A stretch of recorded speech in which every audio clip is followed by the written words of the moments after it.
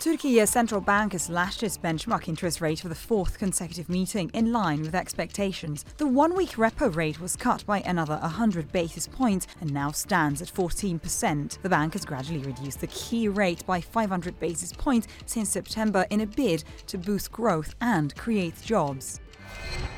Domestic creditors of China Evergrande are suing the embattled property developer for alleged overdue payments. According to the Financial Times, a Chinese court has accepted 376 cases with claims totaling more than $13 billion. The news came 1 week after the world's most indebted developer was officially labelled a defaulter for the first time.